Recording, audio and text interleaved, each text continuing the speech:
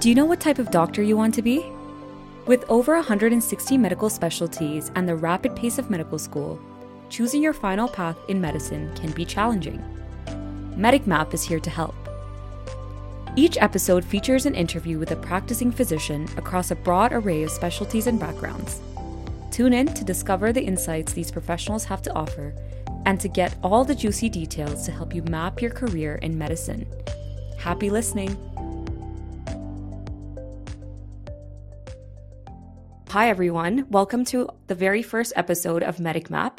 To start us off on our podcast, we begin with the concept of generalism and generalist medicine, but with a bit of a twist to show you that your career in medicine can really be what you make it to be. So on that note, it makes the most sense to have none other than Dr. Brendan Adams as my first guest. A bit about Dr. Adams first. He is an occupational physician here in Calgary and also a clinical assistant professor at the University of Calgary. He has been in practice for over 30 years and is certified by the Canadian College of Family Practice, as well as the Canadian Board of Occupational Medicine. Dr. Adams is an expert with addictions and aviation medicine and teaches addiction medicine across North America. Something super interesting about Dr. Adams is that he's also licensed as an instrument-rated commercial pilot, and he has really blended that component of his life into his medical practice. Guys, believe me when I say that I haven't even scratched the surface on the wonderful work that Dr. Adams has done over the course of his career, but I think it'll be best to hear from him. So without further ado, I welcome our guest, Dr. Adams, onto the floor. Hi, Dr. Adams. How are you? Hi, Sharon. I'm good. How are you doing? I'm doing really well. Thanks for being on the podcast. I really appreciate your time. Would you be able to tell our listeners what you do now and what your current day-to-day job looks like? Sure. I'm just going to swing my computer a little bit so I don't have this halo light over my head.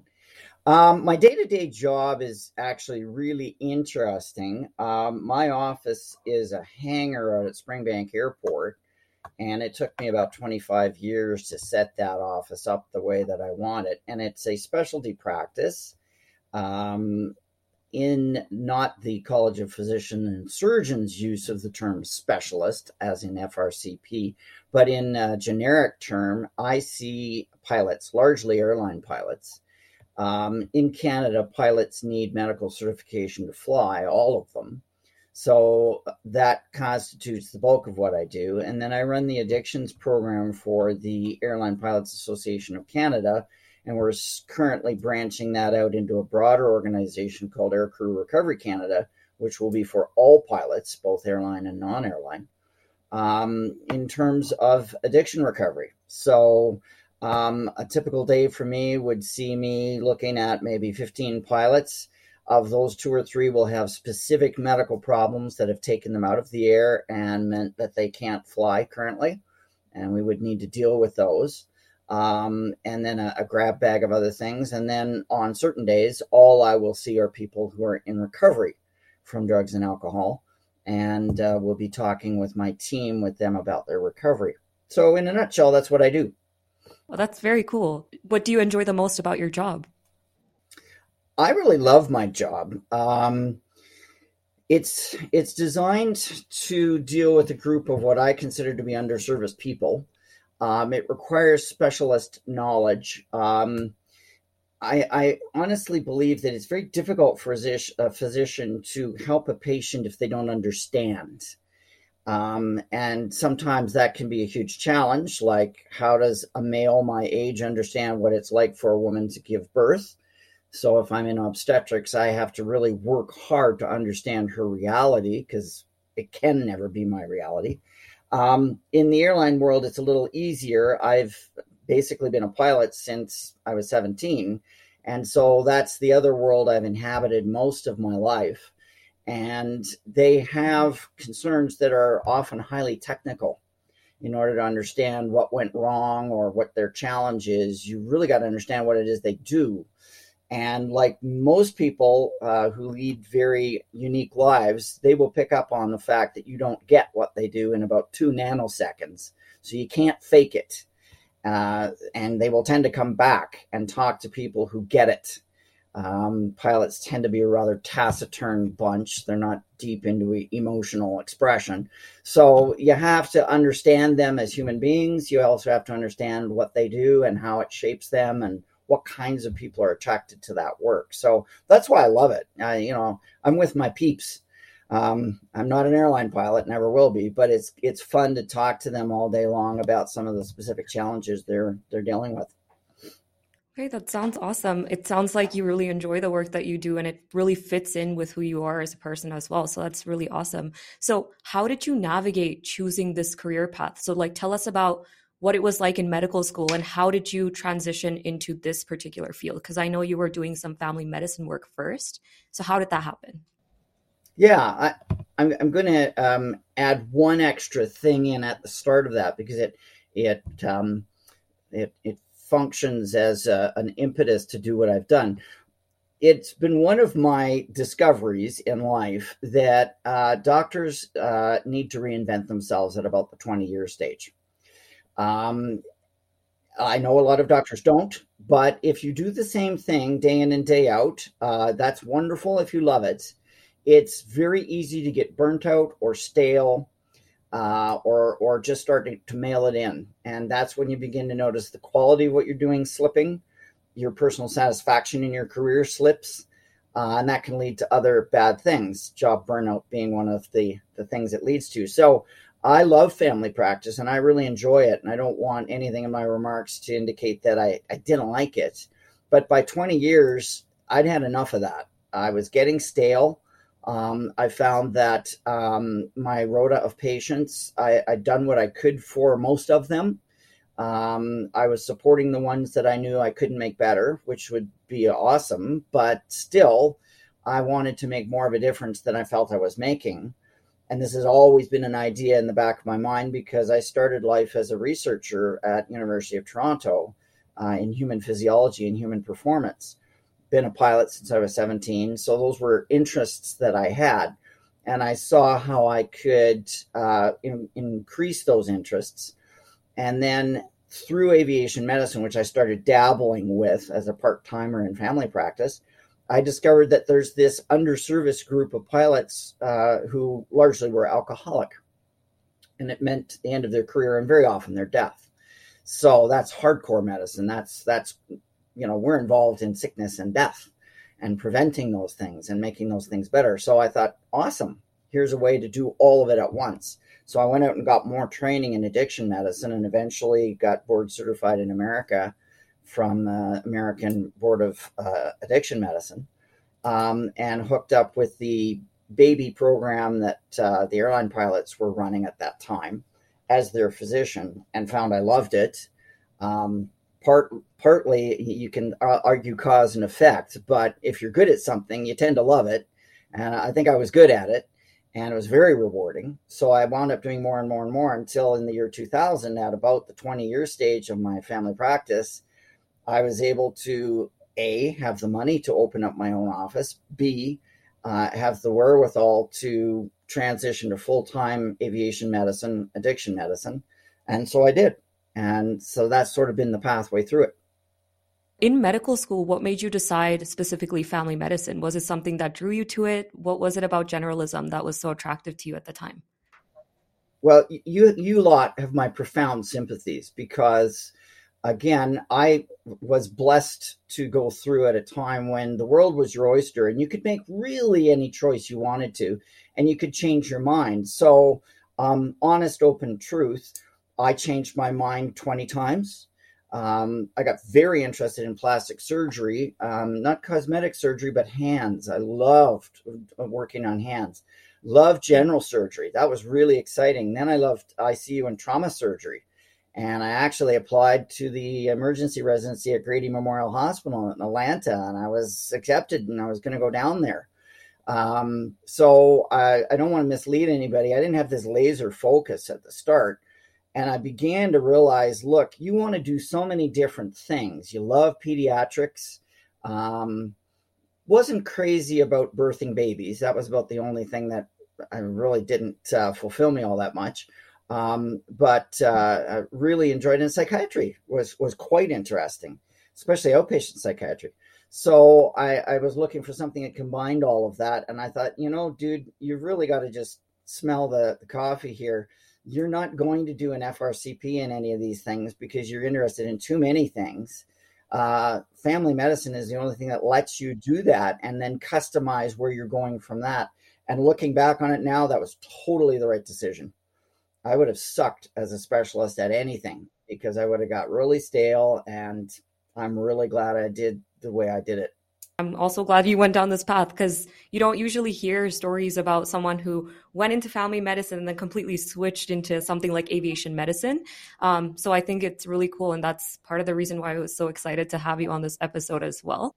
One thing that I wanted to ask you about, because last time we chatted, we talked a little bit about the importance of your career path in fulfilling you emotionally as well as intellectually, but also we talked about financially. So we said it was really important that it fulfills you in all aspects of these things. With that being said, do you think that generalists are compensated well? And how does compensation differ from the public sector to the private sector, which you have experience in both? So what are your thoughts on that? We're into it now, okay? Roll up your sleeves. This is a vast topic. It tends to be somewhat controversial. People have emotional feelings about it. I respect that. So in no particular order, here's my thinking.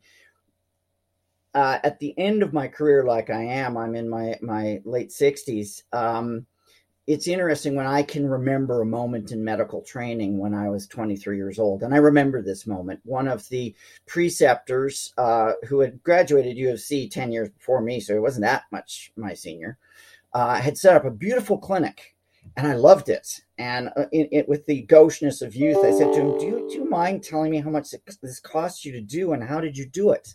I was genuinely interested. He could have well declined and said, that's something I prefer not to talk about. Instead, he chose to insult me and say, don't worry, Junior, you'll get your choice. You'll get your chance. And I remember that to this day. And I thought, okay, I'm not going to be that guy. When some fresh-faced young doctor like you shows up in front of me, I'm going to give her the goods. I'm going to tell them what they need to know rather than put them down and say, poo-poo, go away and do your studies. And this is for another day. It's not for another day. It's actually a core part of good medical practice, because one of my theses is a doctor that runs a good, solid business, not greedy, not high profit, but a good, solid business-like approach to medical practice is going to practice good medicine. They're going to have enough time for the clients that they need to have enough time for because they budgeted it. They're not going to feel burnt out and overworked at the end of the day because they're trying to see too many people or do too much. At least they've got a shot at it. So how you run your business, I think, reflects on how you run your practice. There's an unwritten rule that says that medical students shouldn't be told anything about business. We shouldn't talk about money. That's rude. That's sort of not done. And I absolutely disagree with that. So my advice to you, which I'll repeat for everybody, is first of all, do it backwards. You obviously have goals in life that you'd like. We don't even need to know what those are, but let's just make up some. Do you want to own your own house? Do you want to travel the world? Do you want to work in different places? Do you have a partner right now? What is their financial goals in life? What kind of income, if any, do they bring in? Do they want to share it with you? Do they not? Are children in the future for you? Theirs or yours? What's your future like? Just write down these pie in the sky things. Do you want to own a car? Stupid things like that. Do you want to own a house? Do you want to rent? What do you want to do? Work out a budget. How much is it going to cost you to do all that? You already know you're going to have X thousands of dollars of student loans. What's that going to cost you? These are all basic questions that you can answer. Work that all out and then come up with a number at the end of it. I need to have an income of X in order to do these things. Is the path you're on way going to provide that income? Because if it's not going to provide that income, I'll tell you right now, you're going to start to compromise yourself because the bills have to be paid. Food has to be put on the table. If it's relevant, children have to go to university. What do your parents sacrifice for you to be here now? Anything? Maybe. Could they afford that? How did they afford that? So these are all really profound life questions that every medical student has to think about and answer. And then that will reflect in the future how they do what they do. Now, obviously, I'm an old guy. So I come from the fee-for-service model. And when I graduated in 1984 and I graduated in 81, but when I started my practice in 84, I was getting $23 per office visit. If you look at the fee schedule now for a primary care practitioner, an 0303A, which is basically an office visit, is $30-something, $36, $38. Okay, my Toyota truck cost $8,500 brand new. It's the first vehicle I ever bought when I was a resident. Now I'm just buying another one that's $64,000. So you can see what that's done in my lifetime. And $24 to $36 has not kept track. So the simple economics speak for itself. So doctors all do pretty much the same thing if they're fee for service. Well, I'll just see more people. Yeah, no, you won't. But by the time you've seen 50 people in a day to drive that income up to something that's actually workable to run a practice, you're exhausted. You practice bad medicine. That's too many people. Maybe you're not able to do what you wanted to do. So then people go, okay, well, let's get real and say fee for service doesn't work. Let's go for a capitation model. I get so many dollars per patient per year. Okay, but at the same time, capitation models aren't the end all and be all. I've never worked under one, but I talk to my primary care colleagues who have, and they say, well, I get docked every time anybody goes to Emerge or a walk-in clinic, etc. So the devil's always in the details. So I would advise you talk to people who actually work under these models now in your career. Find somebody who's reasonable that will talk to you and find out the details, because if that won't work, you've already set out on a solution that's doomed to failure. So in terms of my world, I bill in the private world, fee for service. A pilot medical costs $175. So that's what they pay. Compare that to an office visit, even if you say a complete physical, an 0304A or something of that ilk, $90. I'm getting paid roughly twice what a GP is paid, plus a fee for service if I do ECGs or audiograms or whatnot. So the income in a day means I can comfortably see 15, 16 people, do good medicine, take the time if I need to. If I need to book an hour with somebody, I can do that. I'm free to do that because I'm earning well doing what I do. So these are all considerations that you need to make because they bear on your choices. It's not greedy. It's not capitalism. It's not saying I want to drive a Porsche and have a house in 7 different countries. Because if you do, you're in the wrong place. You need to go make electric cars and spaceships in the United States. But you still need to know where your grocery money is coming from and how you're going to set about doing this. And doctors that are completely unbusinesslike tend to get themselves into bad practice situations. So that's my soapbox. And with the compensation that you're mentioning, something that we haven't even discussed is overhead costs as well, right? So there's things getting chopped off here and there with that also. So I think that that's something that we do need to openly discuss and something that we do need to make medical students and people who are pursuing these fields aware of. So thank you for being honest about that. I really appreciate that. So back to your field, what is the most challenging thing for you within your practice? What would you like to change, if anything? Interfacing with other organizations is always a challenge. You've got a patient, it's a one-on-one interaction. You know what your patient needs, you know what you're trying to do for them. And other organizations, whether it's AHS or in my world, Transport Canada, they don't know your patient and they don't care. So interfacing with bureaucracies can be enormously challenging. And if I were to change one thing, it would be to make those bureaucracies more responsive to the people allegedly that they serve, because they don't serve them at all. They serve themselves, their power structures.